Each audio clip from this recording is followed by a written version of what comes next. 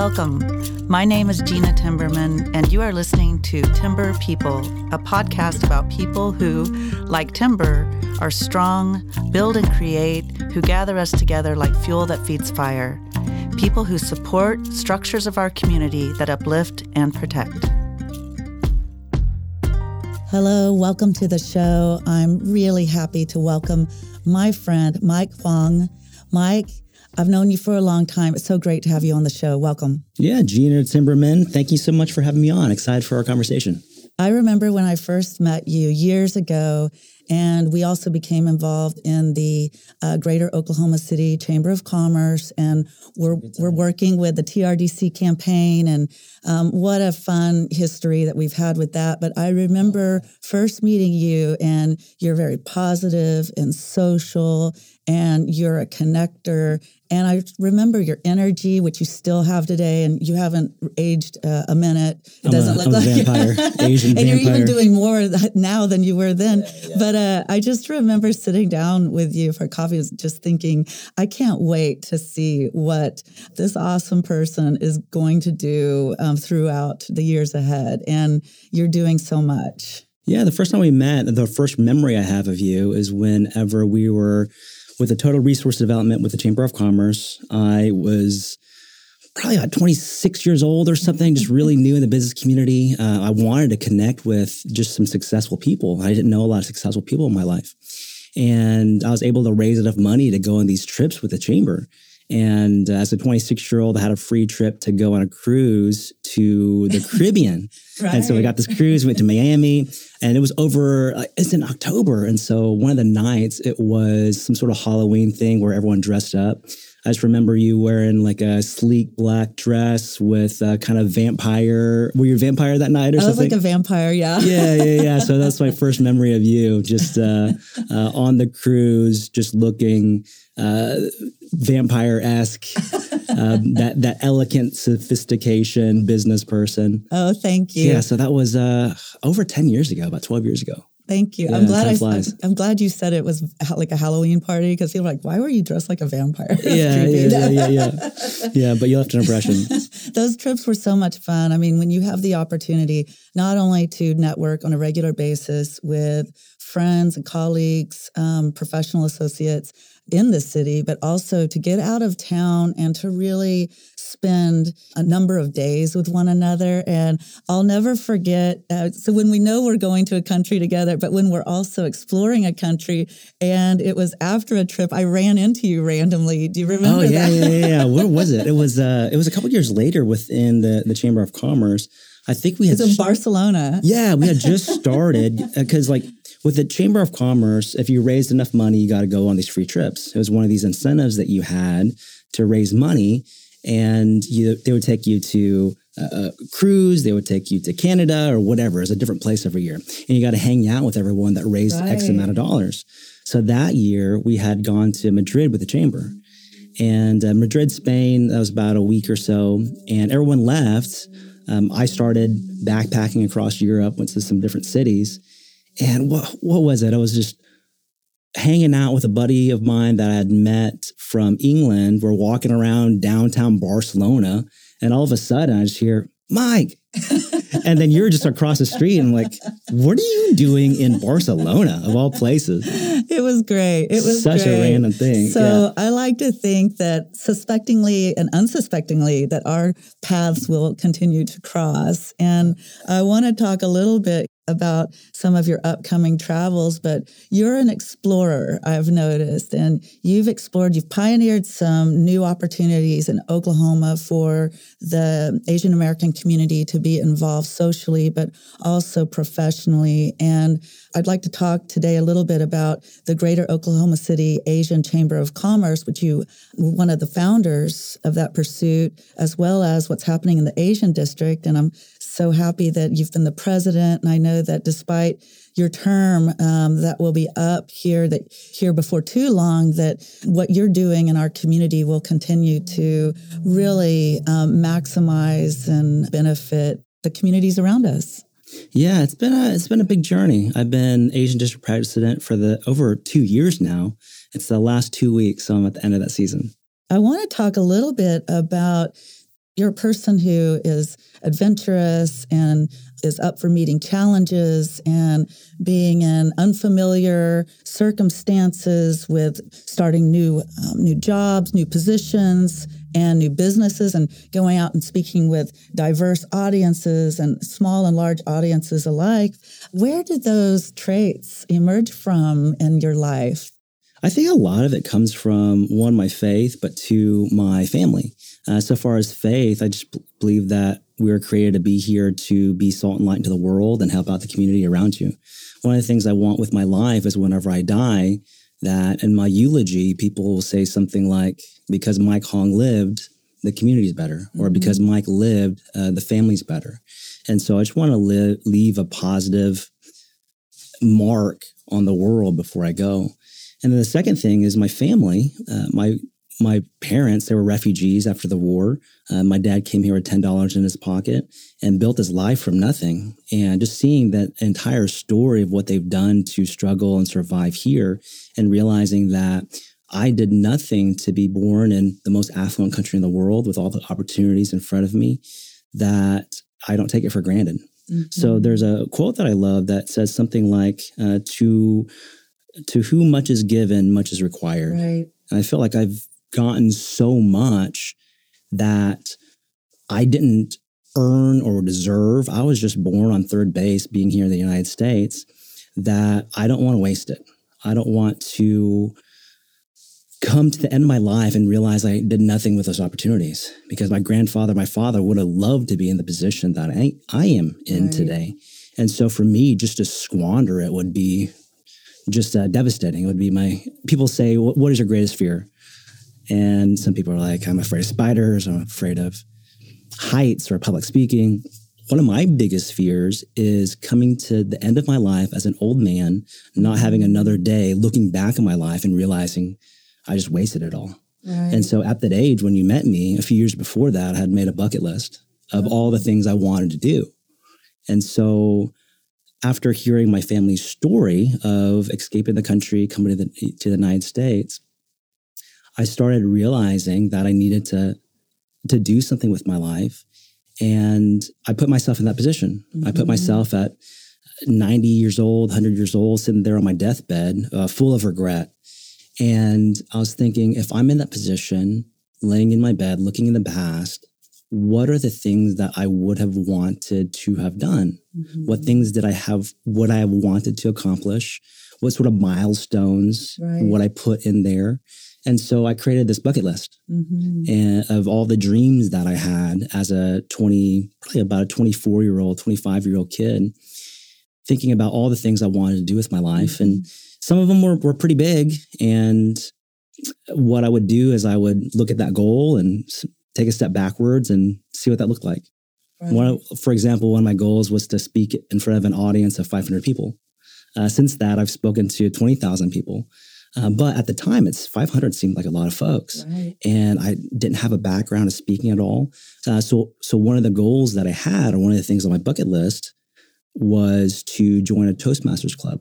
Yeah. And then get my competent communicators having 10 different speeches with that organization to give me the skill set to be able to talk in front of people.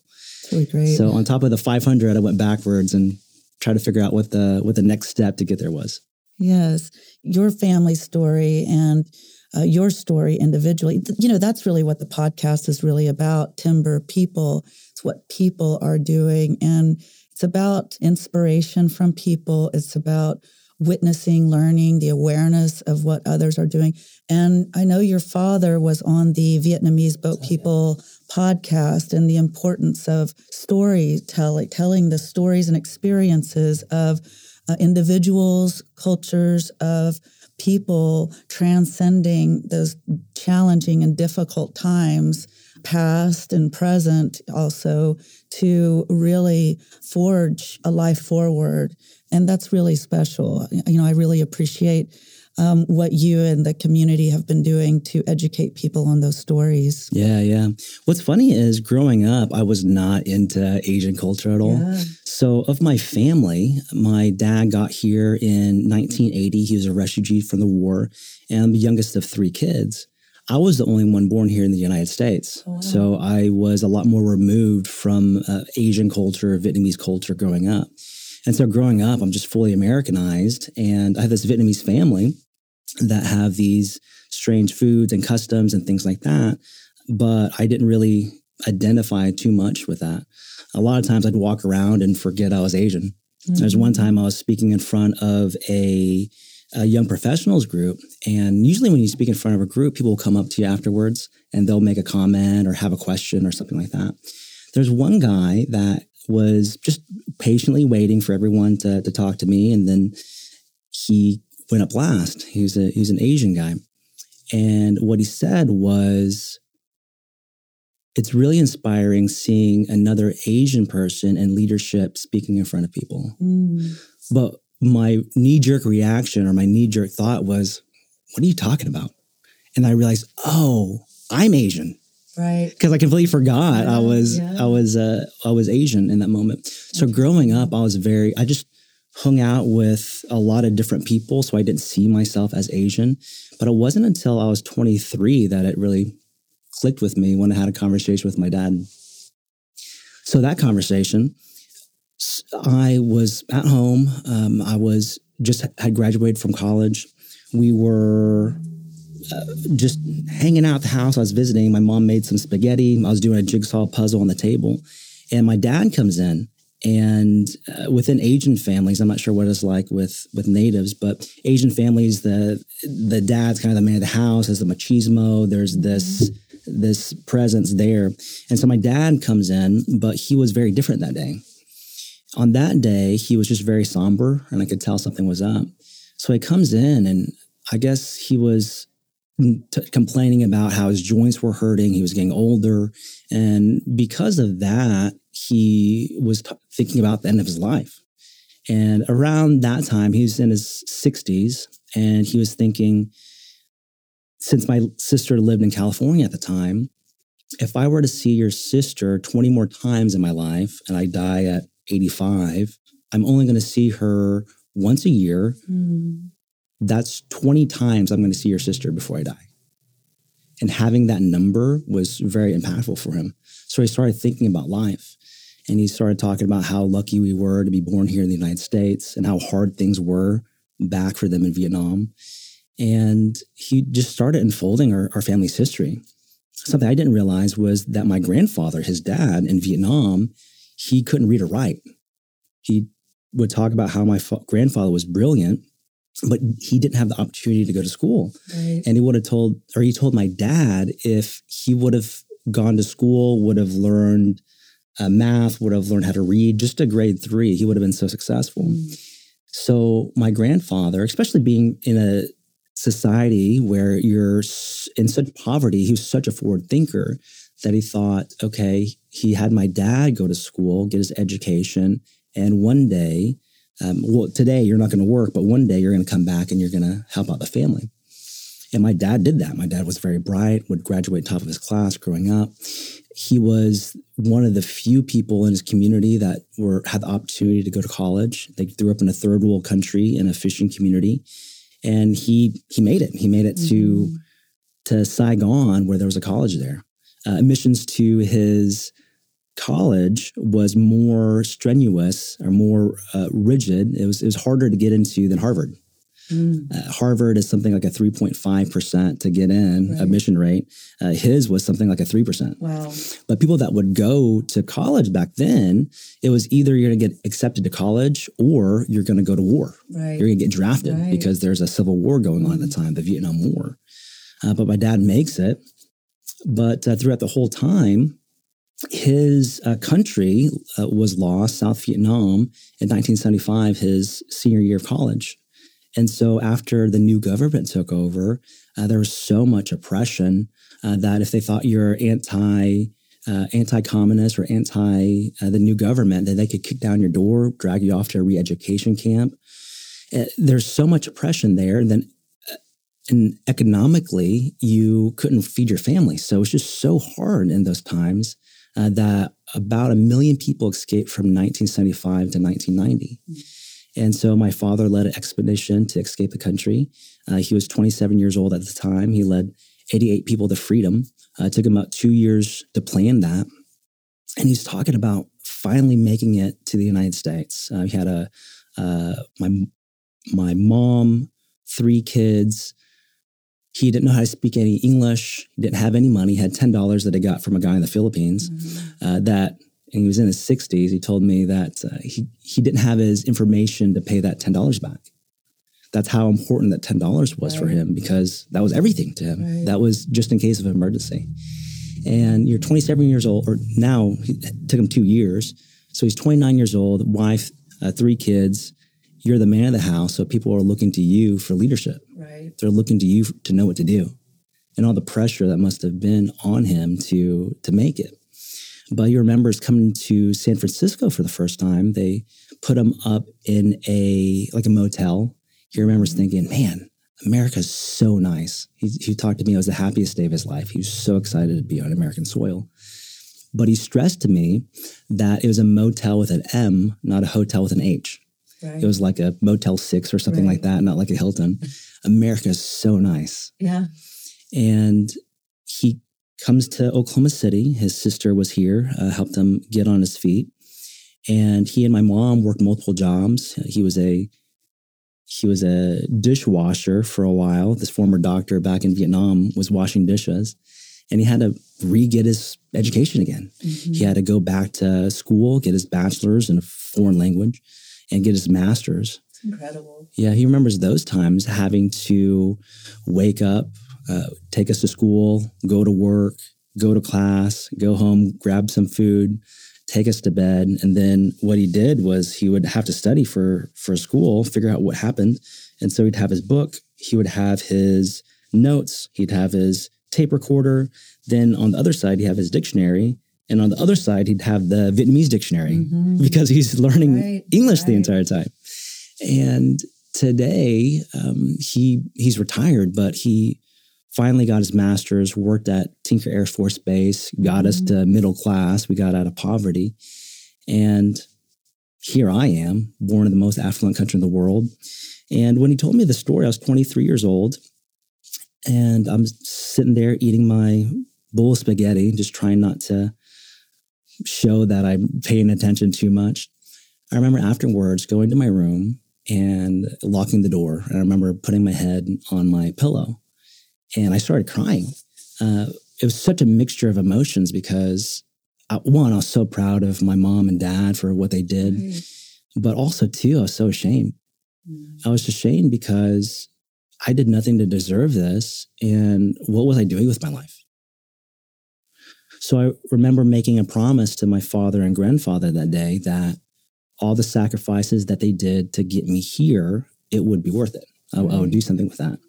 And so since 23, I think that flipped a little bit for me in that it gave me more of a purpose. I needed to make their sacrifices count, but I really internalized, because I heard those stories growing up, but for some reason at 23, it just really clicked with me. I internalized it and it made me realize how fortunate I was and I didn't want to waste it. That's honorable. And, the word you said, purpose, it's really important to recognize that heritage, that legacy of strength and courage and hard work.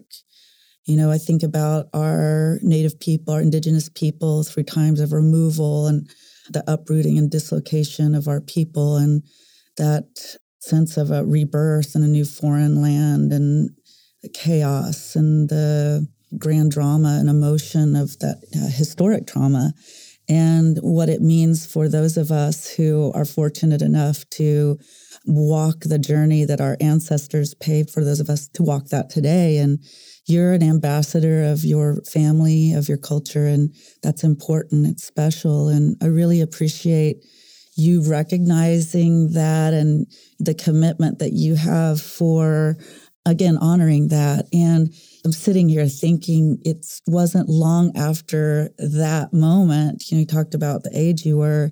I really didn't have to really print out of it. I did realize you're 30 Under 30 award recipient, which I, of course, wasn't shocked. But in thinking about that with this I'm story. over 30 now, but at the time, I was one of the top 30. It wasn't long after that story that you're starting your business, and it wasn't the first business endeavor, but everything that you're doing, it's really awesome to see and to witness as a friend and a professional associate.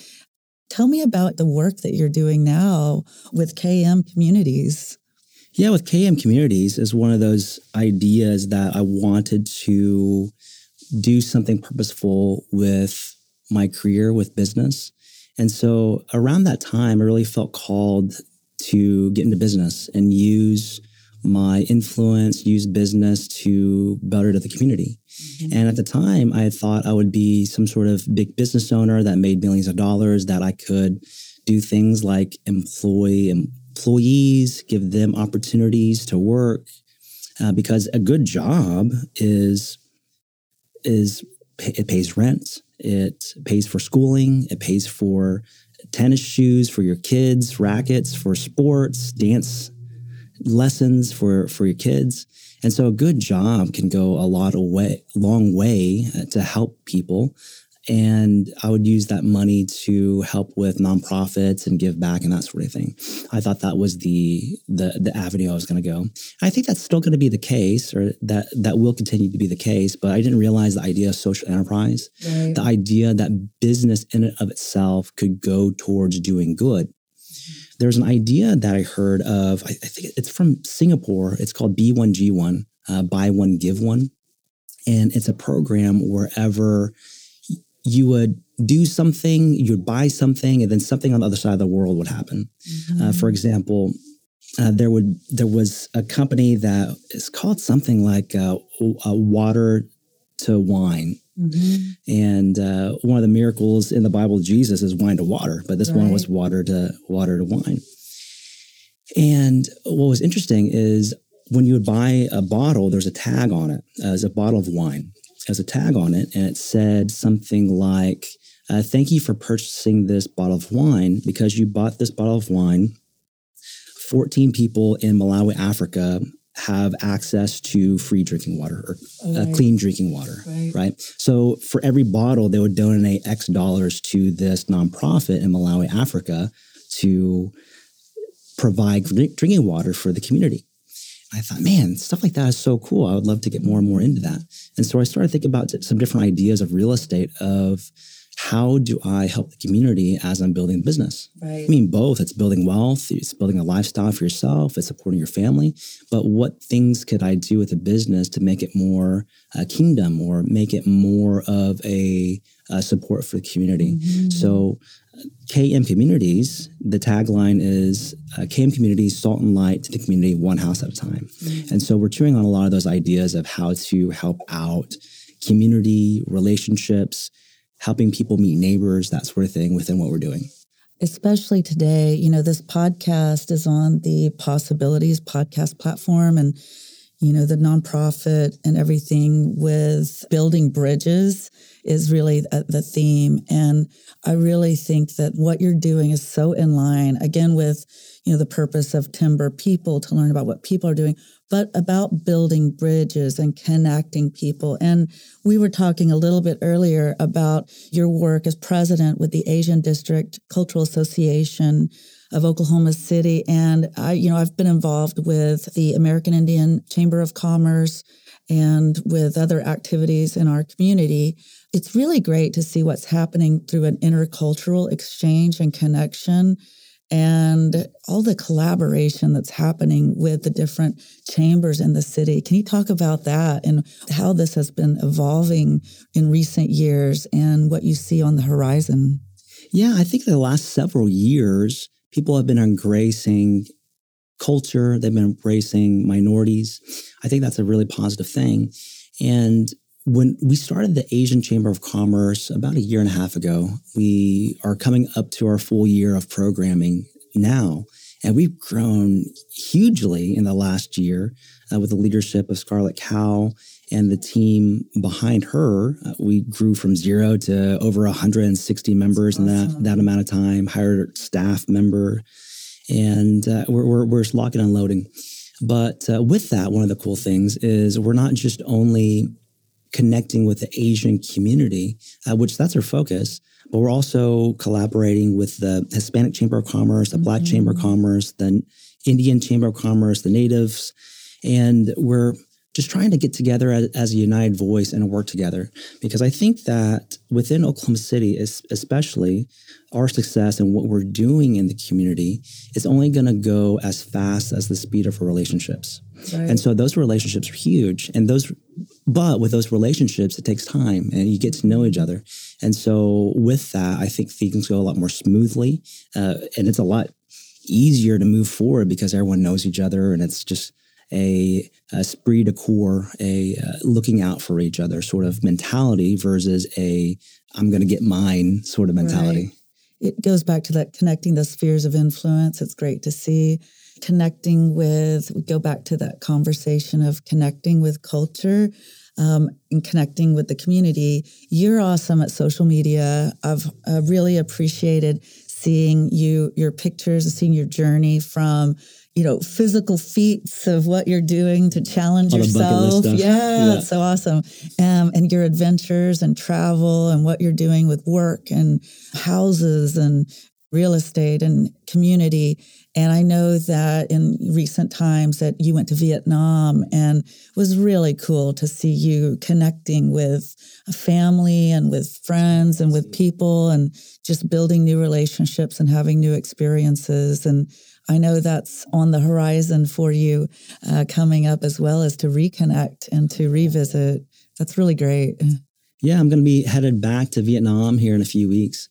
And so being born and raised in Oklahoma City, I never had traveled overseas before. Right. And when we took that Madrid trip with the Chamber of Commerce was the first time for me to be overseas. We went to Mexico, we went to Canada, but this one was the first time being in Europe. But that trip was great because at the time I was able to take off for about a month, and I got a backpack after everyone left. I remember being so jealous you were taking off for a month. But no one realized how broke I was. That's why I was able to take off, because I didn't have a family, didn't have any kids. I didn't have a job. I was trying to build my own business. And so at the time, you had no idea, but I was making maybe $1,000 a month working part-time somewhere. Yeah. But no one could tell because I was a 26-year-old kid trying to make it work in business, living at home. But I was going out networking with all these folks. I was wearing button-up shirts and suit jackets. I didn't really, in my mindset, I didn't think of myself that as someone that didn't have any money. I knew where I was going, so it wasn't anything that was important to me. But at the time, no one had any idea how much I was struggling financially. I remember one time at one of those events, it was some sort of, you enter the event, you get some sort of raffle ticket, and I remember winning a $50 gift card. Right. That was huge for me because that was gas. Like I didn't have gas money. I remember at the time I was building my business and I was so broke. I couldn't go to your Starbuckses and like your nice coffee shops. What I would do, and I didn't want to work at home because my parents were there. And so what I would do is I would go to Panera Bread. Right. Panera Bread, you had free Wi-Fi, but the coffee was $1.79 per cup. You can get refills. You can get refills. You can go to any Panera Bread across the city. But you can take that same cup and go to another one the next day for probably about 2 or 3 days before it got soggy and gross. Yeah. And so it was something like 50 cents a day for rent. But no one had any idea that I was just starting out, just how I carried myself, I guess. People are surprised to hear some of the stories. I remember one time having several appointments throughout the day. So I have some appointments in the morning. And then around lunchtime, I had on my calendar to grab lunch. And then my next appointment was to go to my parents' house. And then I had other appointments in the afternoon. But no one realized, or I realized that appointment to run to my parents' house was to pick up basically like a piggy bank, my change, so that I could put gas in or I could go to Coinstar at neighborhood Walmart to put gas in my car because it was like $20 or something like that. So I can put gas in my car to go to the next appointments because I had no money in my bank account, right? So that was when you first met me, but a lot of people had no idea that of where I was financially. So one of my big goals at the time was to connect with successful people, millionaires. It was on my bucket list to interview 10 self-made millionaires. And one of the ways that I thought to connect with them was on these chamber trips. And if you raise enough money, you can go on these trips.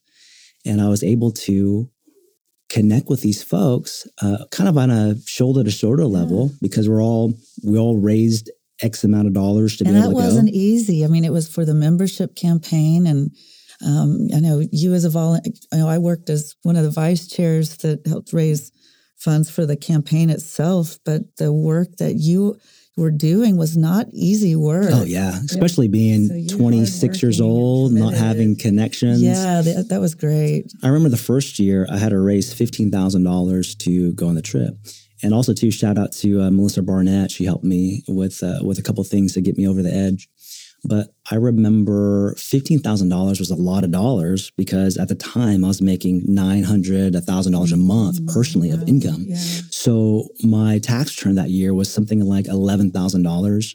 So the money I raised for the Chamber of Commerce was more money than I made annually that year. Right. That's where I started from.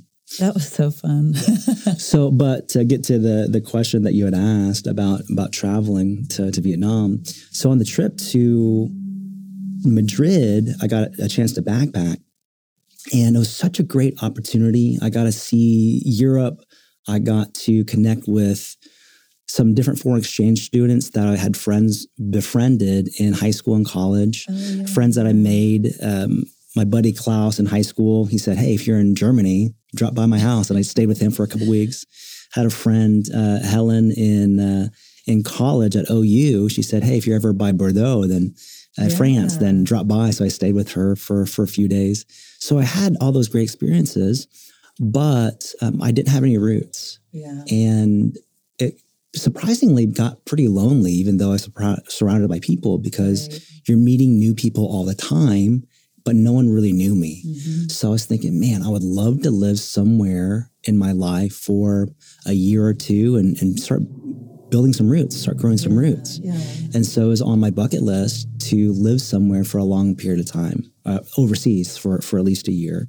And so that's what the Vietnam trip had been for me originally, is to live somewhere overseas. And Vietnam made a lot of sense versus Korea, Argentina, wherever else, because my family's from there originally. Yeah, so I could go to their hometowns, connect with family, get better at the language. And this last year, I was able to go.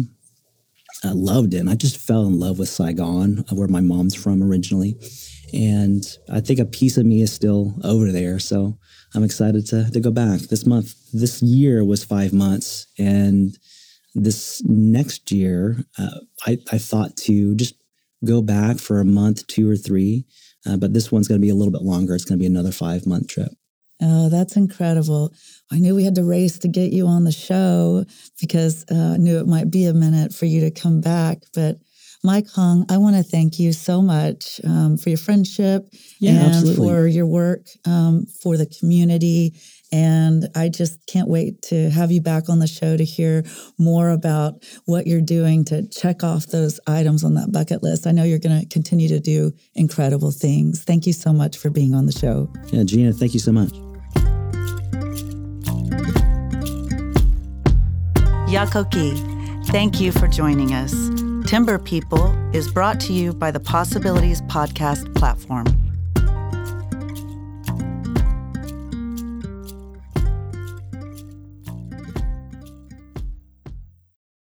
As we wrap up, Possibilities would like to give a special thank you to this episode's sponsor, Lucy Fritz and Fritz Family Farm, paving the way for creative expression in our community. Their commitment to our vision allows us to continue to have these conversations. We are grateful for your continued support, Lucy Fritz and Fritz Family Farm.